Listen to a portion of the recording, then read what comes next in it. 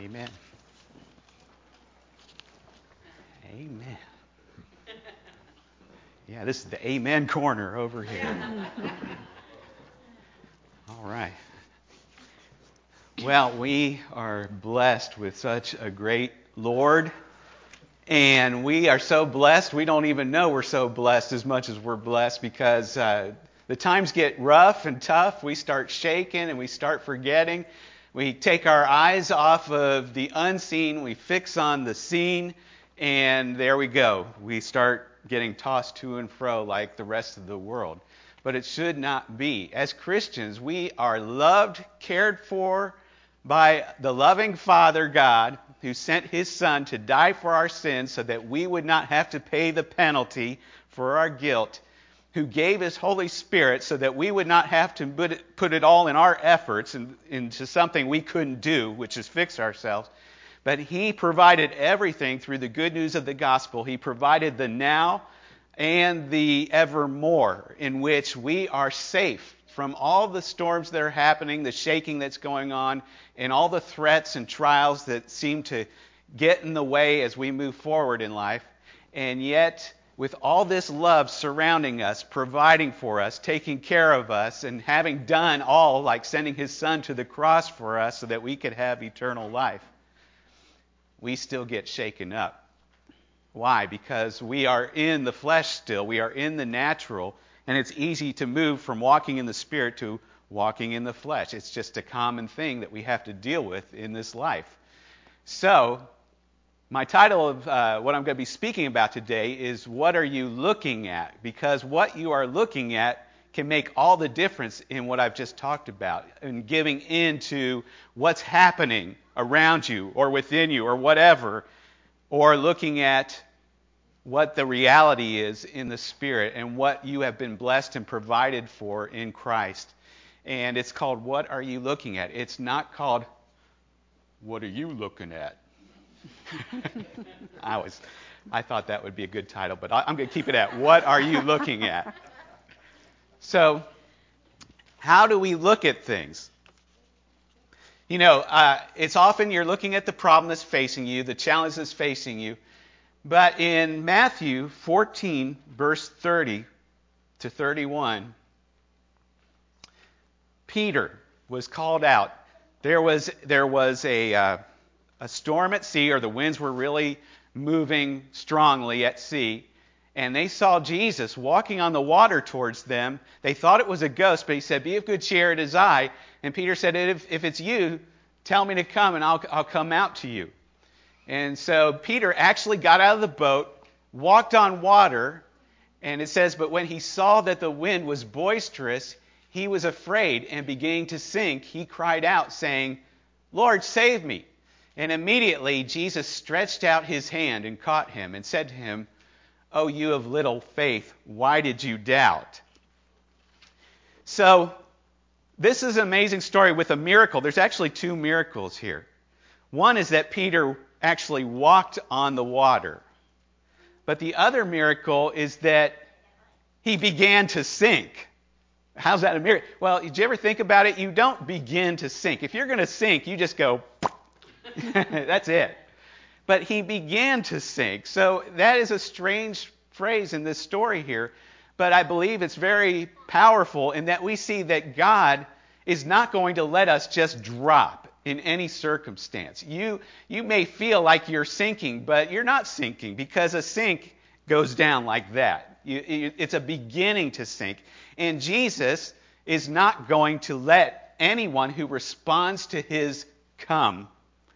He's not going to let anyone who responds to His word go down like that. Now, there are times when you will start to feel it. And God in His grace will reach down as Jesus reached down and saved Peter.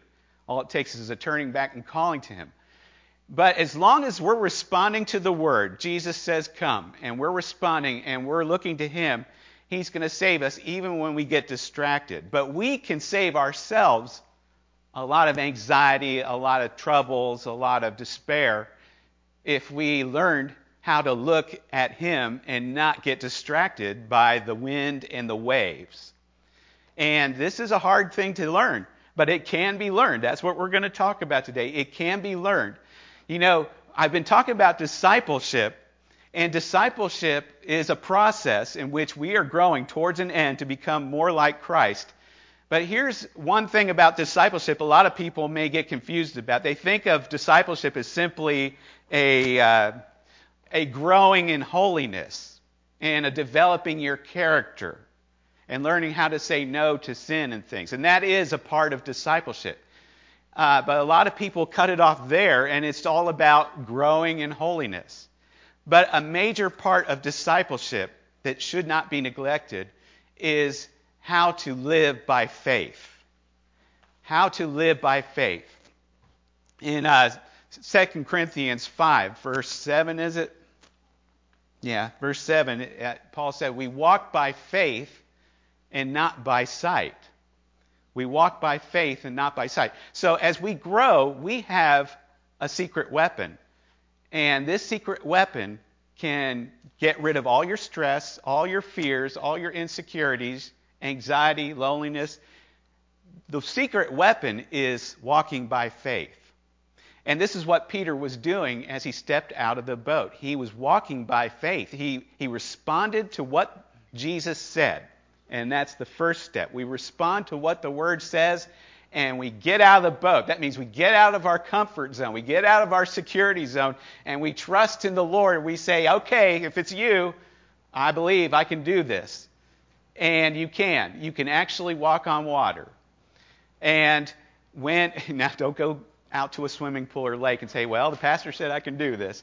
Now you have to have a word from the Lord that it's okay. But there's lots that the Lord has given you in this book that you can get out of your comfort zone, out of your this is the way I've always done it mentality. And I like walking in between these things here. It's just I'm taller than them. But I know it might be distracting, so I'll get back over here. But you can walk like that, and you can move forward even when it seems impossible. And that's what Peter was doing. But he got carried away. He started looking at the wind and the waves. And that's what we often do. It's the focus that will bring the fixing. Is anybody in a fix right now? We are often finding ourselves in a fix, but it's the focus that brings the fixing. It's the focus that will fix you, that will keep you afloat.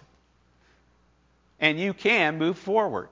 But often, it's so easy to be distracted. Now, this reminded me of when we were leaving China. We were in China for 18 years, and it was time to come home. It was one of the largest crises of faith I've ever had in my life, and I thought that way anyway, but I've since then had larger crises of faith. But at that time, it was the largest crisis of faith because we knew we were supposed to leave China, but we didn't know where we were supposed to end up. And it was getting down to the wire, and we had to buy tickets to go back to America, and we had no place we had a place to land, but we didn't have a place to where we're going to end up. We were going to travel for a little bit and things. So I got a family to care for, and I need to know what's next on our journey. And there was nothing. I wasn't hearing anything. And there were times when I just thought, where are you, Lord? And again, it's not where are you, it's who are you, Lord? It's the Lord who cares. It's the Lord who's my helper. It's the Lord who will not let you sink. But I had learned what to do. And I had learned to focus on Him. And what I did is I focused on some promises, some very great promises in the Word of God. There is a promise for anything you're going through, for any problem you have. There's a promise that you can dig up out of that Word and take and focus on. It's almost like using the camera. You know, when you do a lens, you can see the problem in the foreground and you can't see the promise.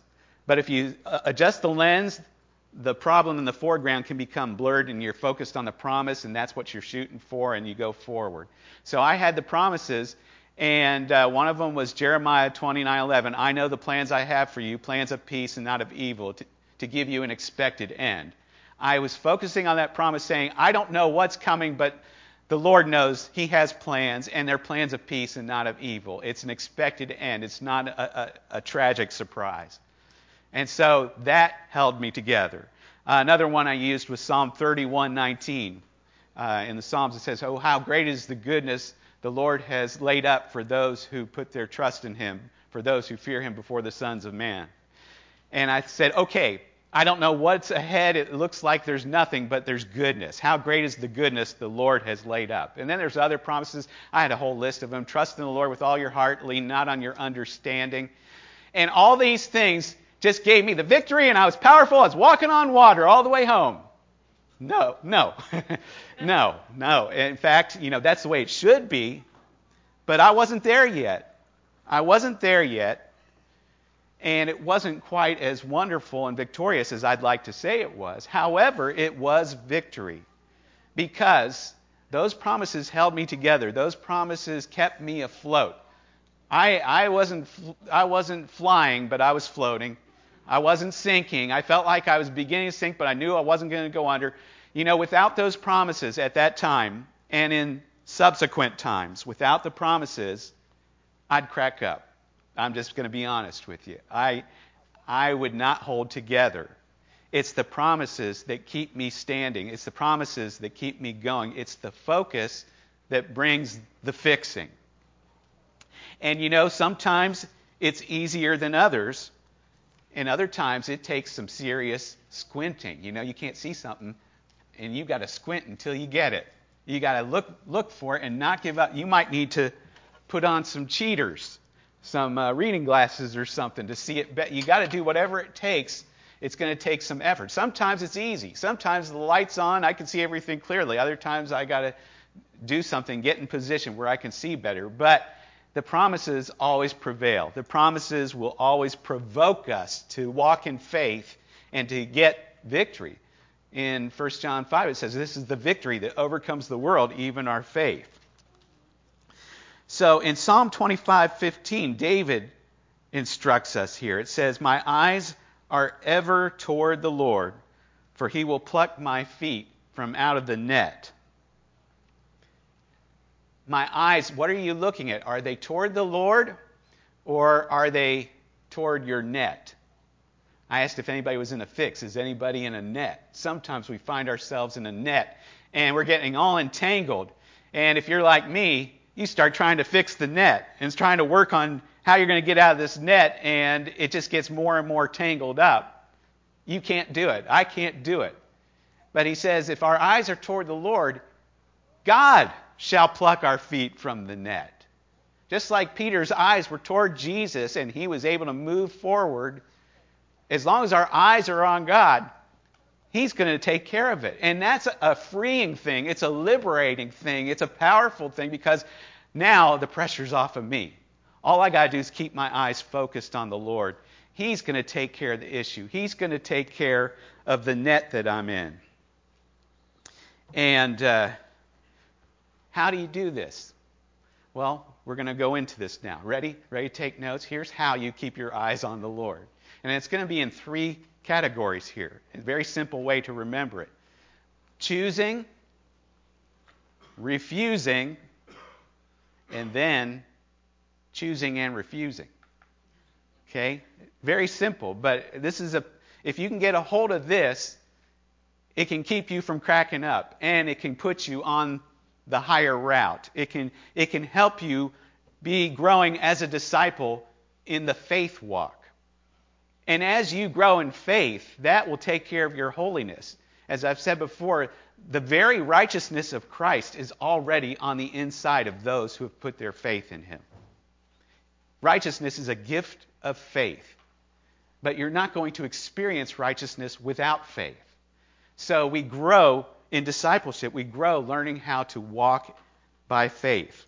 And the first step in this is choosing to keep our eyes focused on the Lord.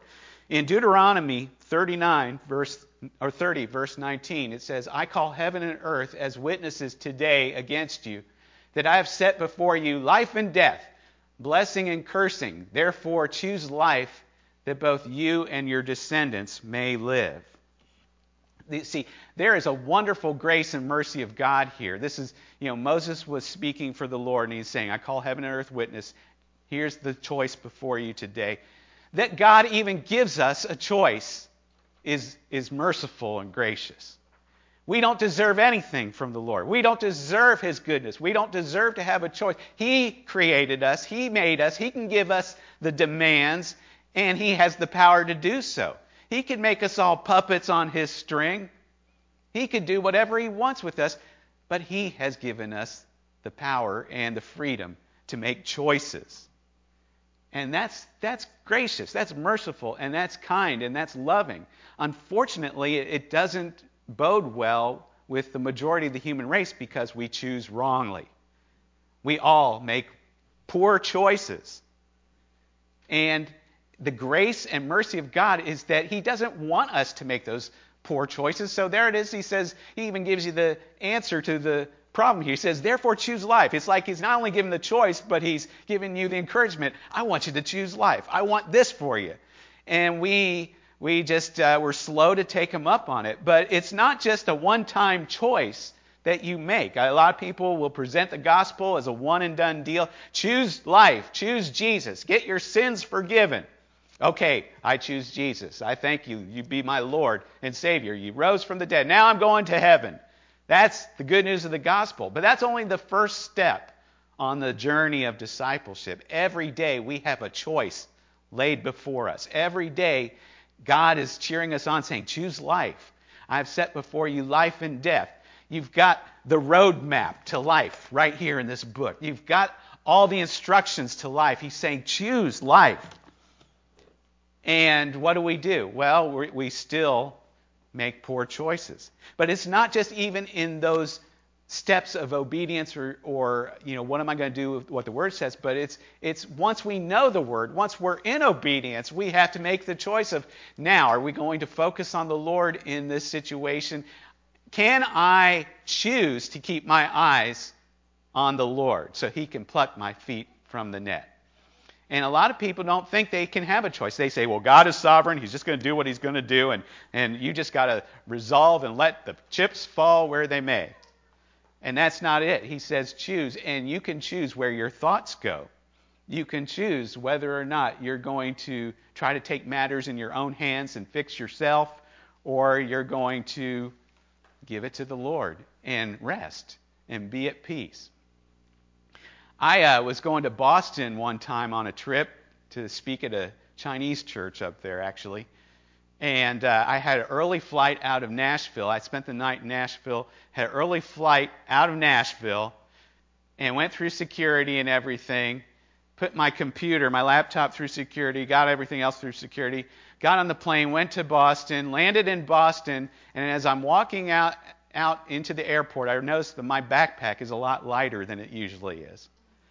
And I said, wait a second. And I looked, and my laptop I had left back in Nashville. There it is, my laptop back in Nashville with my life on it, with all my secure passwords and my works, my writing, my plans, my schedule, all these things. You know how it is. Your life is on your phone now, right? No, you ought to make a backup. Always have a backup. And I have a backup, yes, but then you get the fear of, well, who's got access to my laptop now? And if someone finds it, are they going to be honest and bring, all these. Anyway, the heart-sinking feeling that I'm talking about that I was confronted with as I realized my backpack was lighter and I'm walking through the Boston airport. And at that time, I was listening to a guy preaching, and he had told a story about how a frivolous lawsuit had come against him. And he said, I decided that we weren't going to make a drama out of this, and we were not going to give speech to this in any negative form, and that we were going to trust the Lord, and I wasn't going to fuel the anxiety about this with my words or giving the devil any credit for making me go nuts, so to speak. And he told this story, and eventually it worked out and everything. And so I just ran with that. I ran with what I had just heard. I said, this could ruin my whole weekend. I could be stewing about my lost laptop this whole time. I could not be engaging with my hosts and my guests that I'm eating with or or speaking to and things like that. I could let it ruin my weekend. I could start to share with each person I meet, how's it going? Well, I lost my laptop, and then I could have a pity party and just create this dark cloud over the whole weekend. And I just followed this guy, what I just heard. I said, nope, I'm not going to do that. I'm just not going to make a drama. I'm choosing not to make a drama out of this. And I'm just saying, Lord, my life is in your hands, and I'll trust the laptop. And what's going to happen? What can't the Lord fix? So I talked to Jennifer on the phone. I didn't even tell her about it until I got home. But what happened? First I called in Boston. I said, hey. I couldn't say hey because there was nothing but recording. So I had to wait all weekend not knowing anything about this laptop. So Monday, when I came back, the good news is it was still in security, and I got my laptop back. And hallelujah, praise the Lord, it wasn't tampered with, and everything's fine, right? But you say, well, what happened if you never got it back then? Well, here's what happens if I didn't get it back, if things didn't work out that way, if that guy did go through his lawsuit, well, then we'd have to deal with something, but at least we didn't have to deal with it longer. You know how you start to worry about something? You're adding to the torment.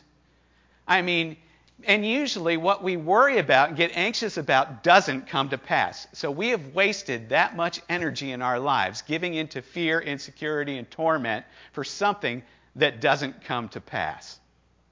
Well, what if it does come to pass? If it does come to pass, we've still wasted energy because we couldn't change anything about it anyway, and we could have been enjoying this time without the fear, torment, and anxiety. Amen? So, it's a choice we have to make how we're going to think and what we're going to do with our cares. 1 Peter 5:7 says, casting your care upon him because he cares for you. And this is a great truth here too. The grace and mercy of God gives us a choice, but it's not just I don't care what you do. He cares. He cares what you do. So he says choose life. Choose the right way. But now, what are you going to do with your cares? What are you going to do with the struggle in your mind right now? Cast them on the Lord. Cast your cares upon him because he cares for you. And this is a difficult thing to do, right? Because what happens is we'll say, okay, Lord, here's the care. And then we walk away and then we say, nope, I'm going to take it right back. That's what normally happens, isn't it? I'm giving this care to the Lord. I'm going to trust. I'm going to pray about it. I prayed about it. Okay. But then I start thinking about it again. And it keeps coming back. That's like, I don't think I made this up. I think I got it from someone, so it's no plagiarism here. But my watch example, you give a watch to watch repair. Say, I give it to Dave. Dave's an excellent watch repair guy. My watch is broken. It needs fixing. So I give it to him, but I'm not letting it go. And now we're playing tug, and he's saying, let me fix it. I know what to do. I'm still holding on to it. Well, I don't understand what you're going to do to it. I have to watch. Maybe I can make suggestions to him. Here's what he said, would you just give it to me? As long as I'm holding on to it, it's not going to get fixed. But if I let him take it, and then in his time, he'll get it back. Thanks for giving that back. And that's the way God can be glorified. The verse before this, actually, we don't have it, but it's humble yourselves under the mighty hand of God that he may lift you up in due time. And a lot of people misread that verse and think that God's crushing them and humbling them. It's not saying God's humbling you. It says humble yourself. That means you're under something. You release it to him. You say, I'm not God. God, you're in control. And so you give it to him like the watch repair. And then he will take care of it in due time. He will lift you up. So that's what we have to choose. We have to choose to give these things to him and not take them back. Not take them back, well, that is the refuse part. The refuse. You have to resist when the temptation comes. And oh boy, does it come. Take it back. Or maybe God's not working after all. Or maybe you were mistaken. Or maybe God doesn't care about you after all. No, you refuse these things. That's not what the Word says. And you counter it with the Word says otherwise. I said we lived in China for 18 years, but then for a few years I was making trips back to China, and there was one trip coming in November in which I had two major volatile situations I had to deal with. There were some major problems that caused me great worry as the months were leading up to this trip. And so the same thing, I had just read somebody, another preacher. You got to read good preachers, right? And he said, you can refuse to worry. You can just refuse to worry. I said, no, you can't. And he said, yes, you can. And so I would wake up at night with these worrying thoughts about these two situations. And so I decided, I woke up one night and I said, no, I refuse to worry about this. I'm rolling over, going back to sleep. And it takes a little bit of effort. It's not like, okay, that's it. No, you have to really get your heart in position and say, I refuse to worry about this. There's no point in me worrying about this. Like I said, all it does is going to add torment. It's not something I can... Now, if there's something you can do, that's good. But that's not going to cause you to worry. It's just going to be like, okay, good, I got this. But worrying, no. And Jesus said, do not worry. The Lord knows you have need. So I refused to worry about it, but it was a conscious refusal. Just as you make a conscious choosing, you have to make a conscious refusing. So I had to say no. And sometimes you tell the devil, no, no. See, you can't control the birds that fly over your head, those thoughts and those temptations and those sinful things. But you don't have to build a nest for them. You can't control who's knocking on your door. The evil thoughts, the temptations, the worries, the sins. You can't control the wicked things that come to your head knocking on the door, but you don't have to open the door and let them in. You can refuse them. We gave at the office. And I'm no longer working there. Amen? So that's the point. Those two things in China, one of them took care of itself before I even got there. Then the other one still hadn't been resolved, and I got there, and somebody said, what are you going to do about such and such thing? I said, I don't know, but I didn't stew over it. And the Lord worked it out. And I think sometimes it's just, you give him a chance, like the watch repair, you give him a chance to work things out, and you're going to be amazed. It helps build your faith. So, the next one, choosing and refusing. Hebrews 12:2 says, looking unto Jesus, the author and finisher of our faith, who for the joy that was set before him endured the cross, despising the shame, and has sat down at the right hand of the throne of God. Here there is choosing and refusing. Where are they? Well, the choosing part is the joy that was set before him. You choose the joy that is set before you. The joy of knowing that God loves you. The joy that God has plans for you. The joy that God has goodness laid up for you. That he cares and that he has wisdom and that he's able. That he has promises for us.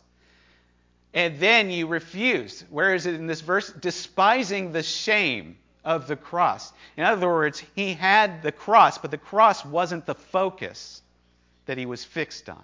He was despising that. He said, yeah, I'm going that cross, but I don't care about that. I mean, that cross, I'm not letting that take away the joy that's set before me. In fact, the joy that was set before him fueled him to go to the cross. See, what we look at can fuel our faith, or it can destroy our faith. It's what we're looking at. What are we looking at? Are we looking at the Lord? Do we have the Lord before us? Are we looking at the joy before us? And are we looking unto Jesus? All these things I'm telling you about, you can't just say, well, God loves me and I'm looking to God. It has to be through Jesus Christ. Well, what about David? David wrote all these Psalms. Yeah, David was responding to the revelation of God through the law, through the prophets. In Hebrews chapter 1, it says, God in these last days have spoken to us through his Son. So there's no generic looking to God. You can't just go to, God loves everyone. It's through Jesus. Jesus is the express communication of God. He is the one that went to the cross for you so that you may know God in a more personal and even more intimate manner than even David knew. Or Moses. Even these guys who perform these outrageous miracles, and yet by the Spirit we can be in a closer relationship with God because of the cross, because Jesus died on the cross and was the Word of God, the revelation of the love of God, and the fix to our problems. And our main problem being death and damnation and judgment. But God went so far as to say, not only that I want to save you from, I care. And I want you to have life. I came that you might have life and have it abundantly. But the question is, are you going to focus on the life that the world is offering, or the despair that the devil is knocking on your door with? Or are you going to look unto Jesus, the author and finisher of your faith? Have you let him be the author of your faith? Have you said yes to him? Have you given your heart to him and said, I trust you, Lord, and I'm going to follow you? If so, you may feel like this problem. The devil's saying, I'm going to finish you. No, the problem's not my finisher. Jesus is my finisher. And the problem would finish me to destroy me. Jesus is finishing me to be a masterpiece of his grace, a perfection to the glory of God and the power of God now and in the age to come, ruling with him forever and ever. That's what I want. And when I get down and when I'm looking at these things and my eyes start to spin like the kid in the Jungle Book looking at the snake, anyone ever see that? I love that. That is so instructive, because you know what happens? That everybody starts getting seduced by this hypnotic snake, that it makes their eyes spin, and then they come under his power. And that's what our problems do to us. That's what the devil, that's what the temptations, that's what the world is doing. But then there's the scene where the tiger comes in, and the tiger's a lot stronger than that, and he's questioning the snake, and the snake says, look into my eyes, or something like that. And he starts singing his hypnotic song. And if you recall, the tiger just flops him on the head and says, no, I don't have time for that nonsense. That's how we as believers need to be. And we refuse it. We choose to look to Jesus. We refuse the nonsense. The world is telling you, your thoughts, your flesh is telling you, it can't be done. It's impossible. You're sinking. You say, I don't have time for that nonsense. The Word of God says, and I got a living God that went to the cross, bled and died for me. He's not going to let me sink. In fact, that blood is the power of God, and my faith is the power of God unto salvation, confessing him as Lord, not this problem as Lord, not this temptation as Lord. Jesus is Lord, and he's a better Lord than anything else. Amen. So what are you looking at? And you might be able to say to the devil, what are you looking at? Punk, right? Well, you say, well, that's silly. Well, you do have authority if you'll believe it and you're in Christ. All these things are through Jesus. And he loves you, and he wants the best.